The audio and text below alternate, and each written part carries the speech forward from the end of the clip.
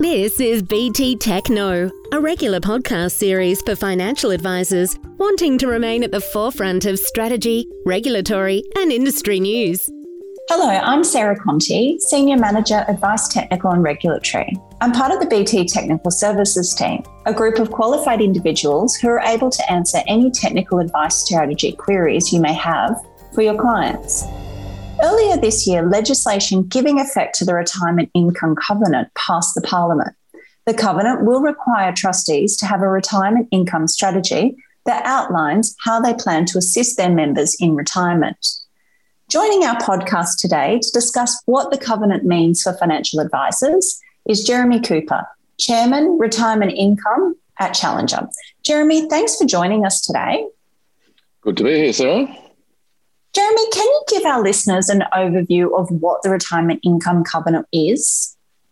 Sure. So from July this year, which is pretty close, the trustees of large APRA super funds, so this does not include self-managed funds, but all of the APRA regulated funds are going to have a strategy to help their retired members achieve and balance three objectives in the retirement phase.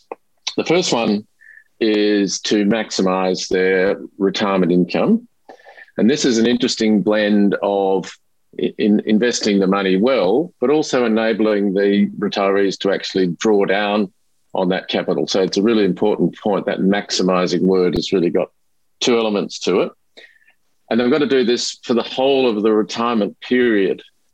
And the retirement period is really up to the trustees to decide how long that ought to be. But I think it's very much longer than most funds and indeed advisors have been accustomed to give advice around. So this would be, we're talking the standard period would be a quarter of a century long. So this is the typical 67. If we take 67 as being the retirement age, the base case, if you like, for the whole of retirement would be another 25 years beyond that to catch a sufficient number of lives, if you like, the lifespans of enough members in the fund to actually be a valid strategy. So that's a pretty big difference.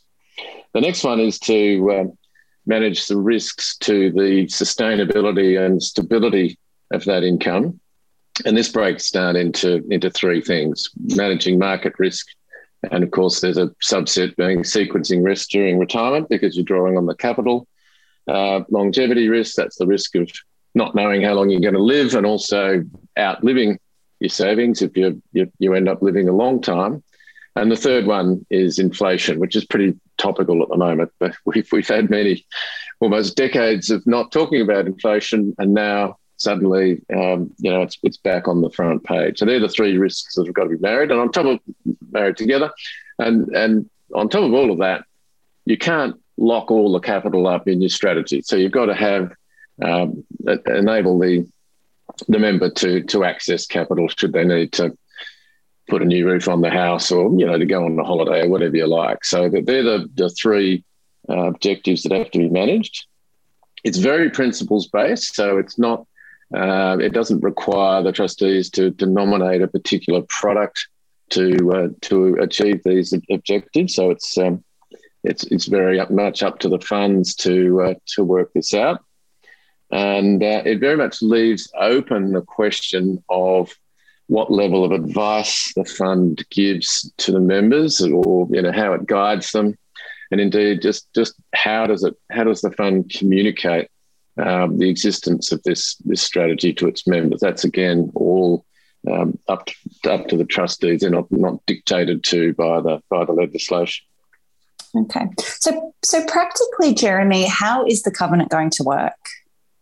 Well, I think certainly on day one, and indeed this may be the case all the way through the life of this covenant, there's going to be quite a range of what I might call intensity, if you like, of these strategies. Some funds have already built new innovative products that pool longevity risk quite well, also giving pretty attractive sort of returns and also the ability to spend that capital. So actually built a product that's new, and others haven't done that. And so I think there's going to be quite a range to begin with. And then, of course, competition, we don't know, but we're suspecting that funds that have got a very attractive retirement offering with all of the right sort of guidance and advice sitting in there will be more attractive than funds that haven't really made much of an effort.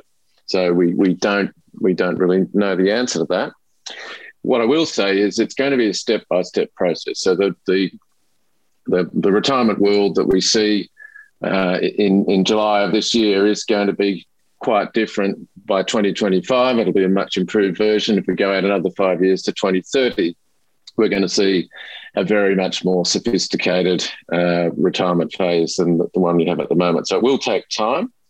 And initially also the quality of data that a lot of these funds have on their members is certainly lacking in many respects, compared to the amount that the average advisor knows about an individual client following the fact-based process, and also, a relationship that may have gone on for a number of years. They're miles ahead of these very large funds who might have the members' name, age, and street address, but they're going off effectively just generally available data to sort of get any further understanding around that member. Okay. So, Jeremy, what about new products? I think you mentioned it just a second ago. Do you think that the covenant will, in fact, lead to new products and new ways of doing things?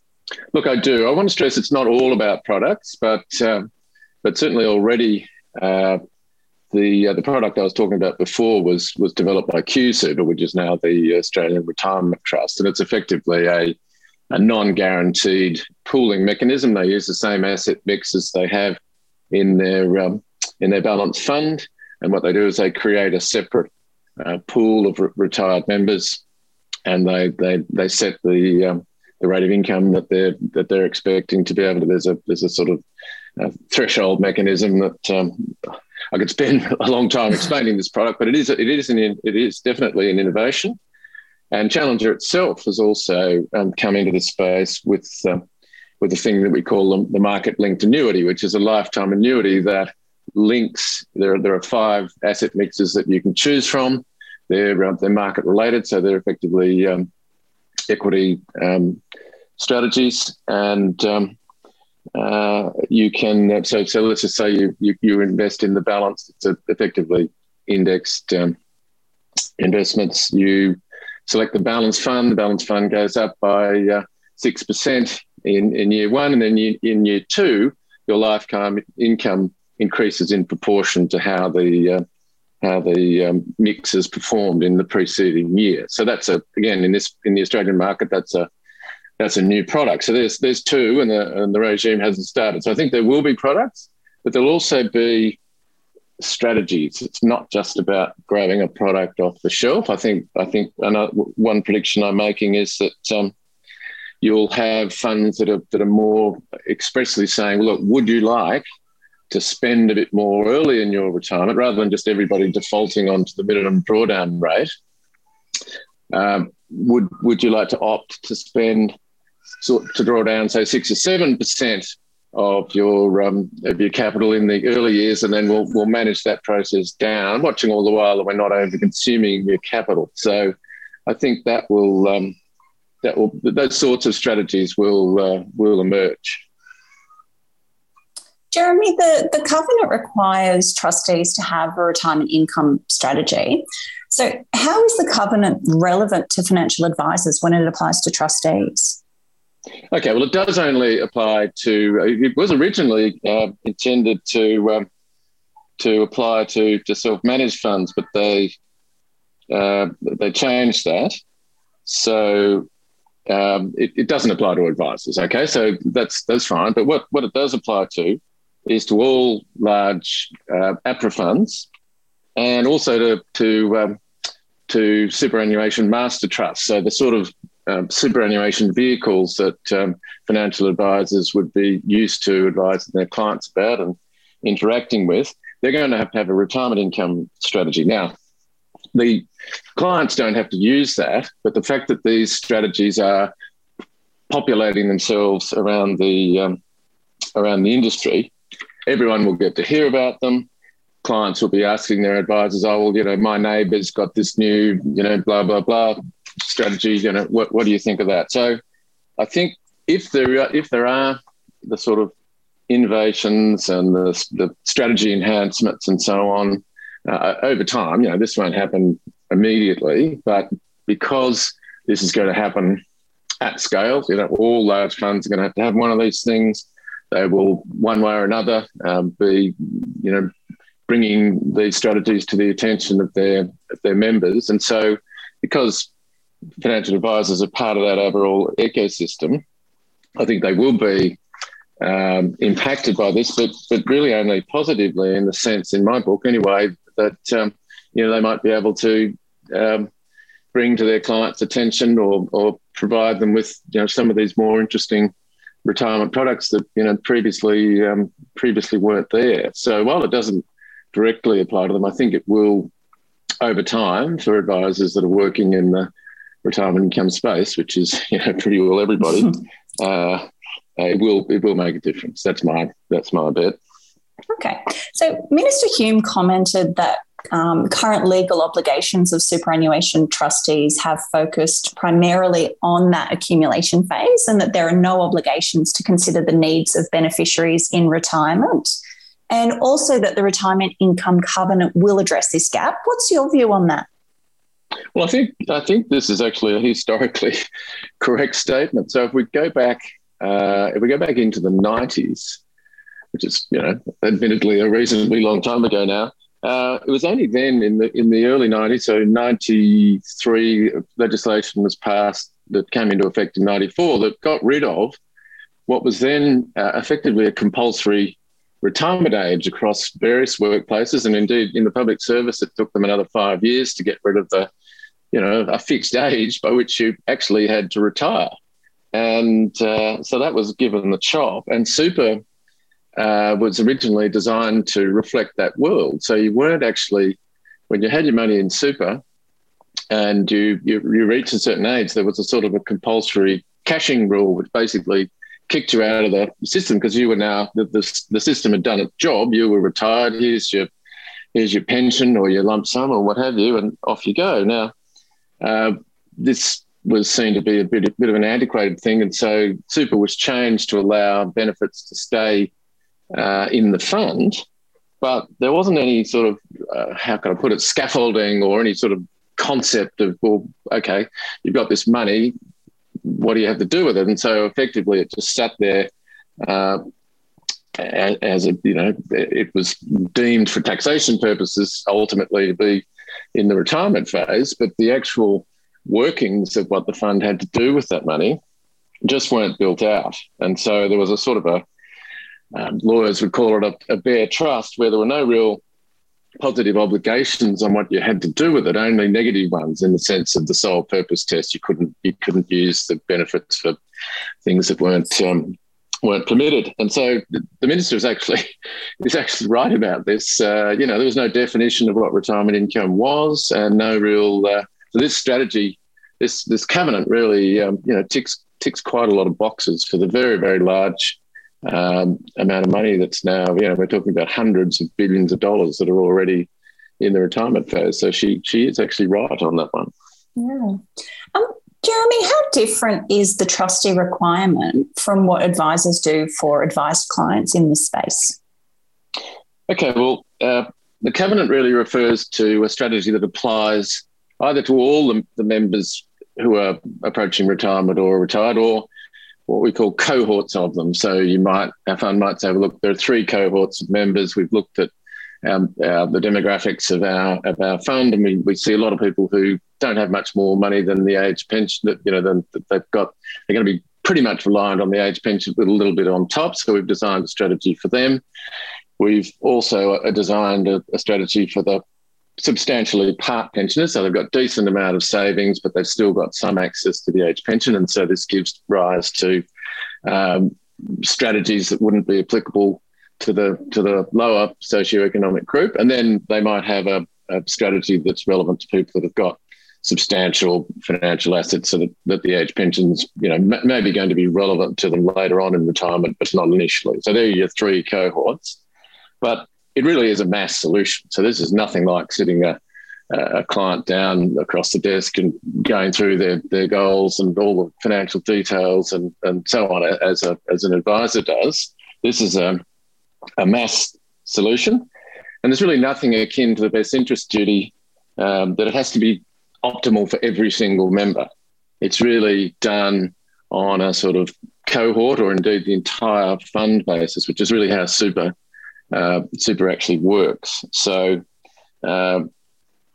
basically this is aiming to have a better result than retirees in big super funds that aren't getting personal advice now. They're going to be arguably better off, but not to the degree that you get when you're getting personal advice based on your personal circumstances. That is not where this is going. It's edging towards that, but it is not going to deliver the very best outcome for every single member. So the advisors have still got an enormous amount of opportunity to do just that.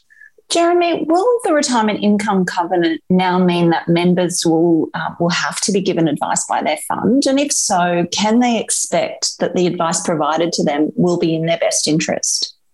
Okay, well, I suppose this is the point where I really need to mention, and all advisors will know about this. This is the quality of advice review that was recently kicked off and came from the Hayne Royal Commission that's looking into how can we make this more workable and less expensive and get rid of some of the excessive paperwork and processes and so on. So that's ongoing. But in that review also is the question of whether the best interest duty as it currently is should still exist. So that's a pretty serious question. Hayne took a bit of a dislike to the 961 capital B of the Corps Act test.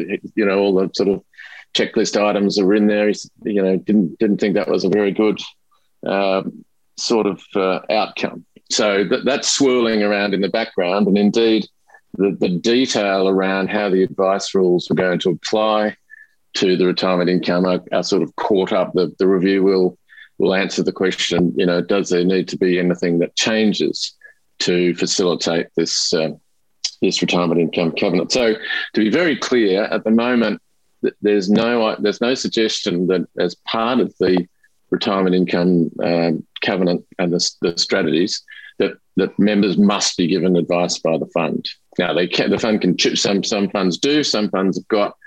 In fact, there's a wide distribution. There are funds that have got no real capacity out to funds that have got that own their own advice businesses. Then there are funds that have sort of selected a panel of advisors and can put members in the right direction depending on what sort of advice they want. So it's a great variety, but there's no prescription.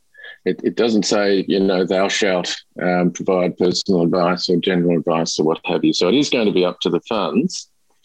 But so 2 points I'm making is one is the best interest duty itself is under review. And secondly, as I said in one of my previous answers, this is a mass, the retirement income covenant is trying to take things from nothing, I guess, in the retirement phase to a point where there has to be a strategy that gets communicated to members, and it's seeking to put them in a better position than they currently are now, but it is not to the standard of the best interest duty. Jeremy, we're in an election year, and depending on that outcome, we may see a change in policy direction. So with this in mind, do you think the covenant will start on 1 July this year? Look, yes, it will, but it will be very much a soft opening, as is said in the hotel business. The hotel will be open, but there might need to be a few tweaks and adjustments made before it gets fully operational. So the way it'll start is that the funds have got to publish their strategies. But I would think in most cases there'll be quite a lot of to-do items, if I could put it that way, in the strategy itself. So they might say something like, well, our aim is to, go through a cohorting process. This is going to take time, and here's how we intend to do this, but it won't be done on day one. And similarly, some strategies will depend on, quite a lot of fine detail, perhaps finishing off various innovative products that are sort of under construction and that kind of thing. And the way I look at it, there'll be funds that are working on digital tools that they don't currently have at the moment. There may be products that need detailed PDSs done for them. And so I think the way APRA is looking at this is that I kind of get the sense that they're looking at about a 3-year sort of rolling build-up of the new regime. Okay. Look, you talked earlier about the covenant objectives. Look, is maximising retirement income the only objective that really matters? Well, I guess there will be that view. I think some funds will perhaps have that view that, look, this is all just all this extra detail and so on. But there's no question that having more retirement income to start with puts you in a better position. But it's not the whole game. I think there's a difference between, as I said at the outset, there's a difference between maximising retirement income for these purposes and maximising investment returns. That was what was going on in the accumulation phase. And I guess funds today are still very, very focused, of course, as they should be, on that process. But the retirement phase is different. And again, this will take time. There's a commonly held belief, and in my travels I hear that achieving high investment returns is actually the best medicine for longevity risk.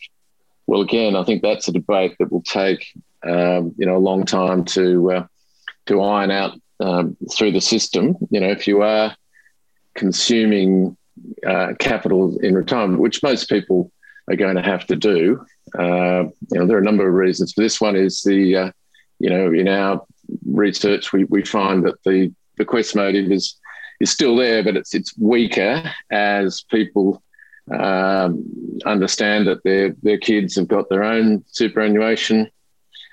People are living longer, and therefore to maintain the standard of living that they've become accustomed to, there are very few people who can have a decent standard of living in retirement entirely depending on what you might call accounting income. In other words, they don't touch their capital. So once you're in that space, which most people are, you do have longevity risk. That is, you have the risk of still being alive with relatively exhausted savings, I suppose, if you want to put it that way. So there's a big mindset change.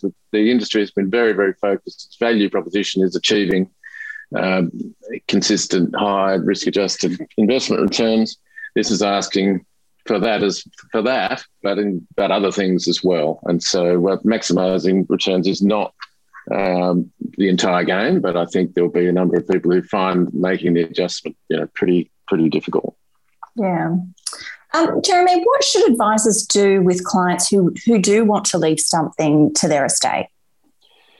Well, this is absolutely where advisors can add value, because under the covenant, funds will not be allowed to strategise for this to happen. In other words, it's perfectly valid for a member in a super fund to say, well, I want to leave some of my super to the next generation, but the fund is restricted from sort of designing deliberately a strategy that does that.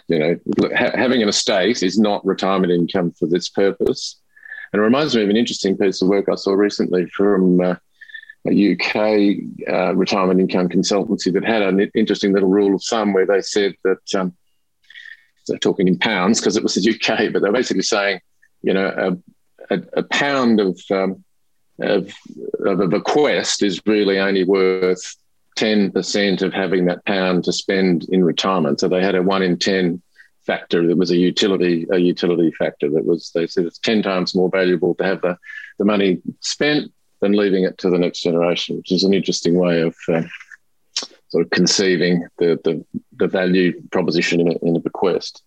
But so that's effectively where advisors can add value for those clients that do want to leave a substantial bequest to the next generation. Yeah. Why do you think there haven't been any changes to the advice rules surrounding the covenant to date? Well, I think it was part of the government's strategy to roll all those questions into a one-off review. They didn't want to start pulling on strings and amending or suggesting amendments to this, that and the other thing. They deliberately rolled it into the process that's going now. And so we're going to have to, it reports in late December this year. There'll be, I understand, a draft report coming out earlier than that, something like August maybe. And we'll have to see what comes out of that, basically. So entirely it's a practical decision, but an entirely political one. Okay. Look, given the covenant only applies to super, do you think we might see advisors using similar sorts of strategies for non-super retirement savings as well? Sarah, look, in some cases, again, it'll depend on how attractive some of these new products look, how much they take off, and whether a significant number of advisors find them appealing. The sort of strategies are directed towards, I suppose, doing more spending in retirement, if I can put it that way, having a higher standard of living while you're alive, and that is not universally. There's a range of, I suppose, approaches here and value propositions around. Well, what do the clients say they want for a start, and that's the most important thing. And often it's not that they want to just make more money, I suppose, because that's what they've been doing all their lives. When the government, the sort of signalling, I guess, that the government's giving here is, well, hang on, what we're finding is that there's too much money sitting in the system that isn't spent by the time the retirees' lives end. They've still got all this concessionally taxed capital, and we want to see it spent. That's the sort of bottom line of this. So if that becomes more acceptable to people, they have more money to spend in retirement rather than giving it to the next generation, then this stuff will take off in non-super areas as well. Finally, Jeremy, how does the covenant deal with the unadvised market? And do you think this will provide better retirement incomes for retirees? I suppose it's directly addressing the unadvised market, which is a very large slice of the very, very large super funds that have already got tens of thousands of people in retirement. They've often got into that. In fact, there are even many, many over 65-year-olds who are sitting in these big funds still in the accumulation phase because there's no mechanism to sort of remedy that. So the covenant will actually play an interesting role in waking people up that, hey, you're still, the fund's taxing you at 15% of your income here. Why don't you move into the retirement phase? So it is very much, it's not eating the lunch of the advised market. It's basically providing a mass customised, but not a personalised or individualised solution for those people who largely aren't getting any advice at all. Yeah, look, Jeremy, certainly lots of things to consider in this space. Thank you so much for your time and your insights into this topic.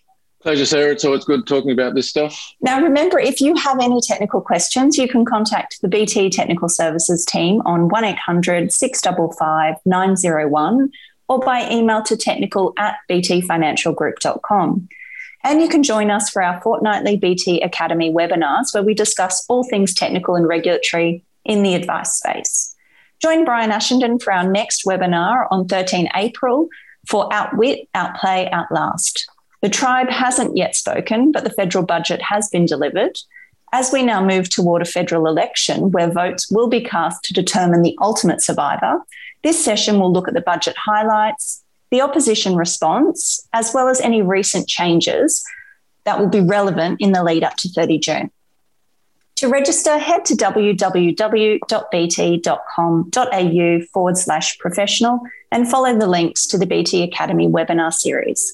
Like all our webinars, this session will be available on demand, and if you can't join us live, all the sessions are accredited for CPD purposes. Until next time, thanks for listening and bye for now. BT Tech knows, and now you know. Join us next time to keep ahead of the curve for strategy, regulatory, and industry news. This podcast has been developed for financial advisor use only and provides general information only. It does not take into account any particular individual's objectives, financial situations, or needs.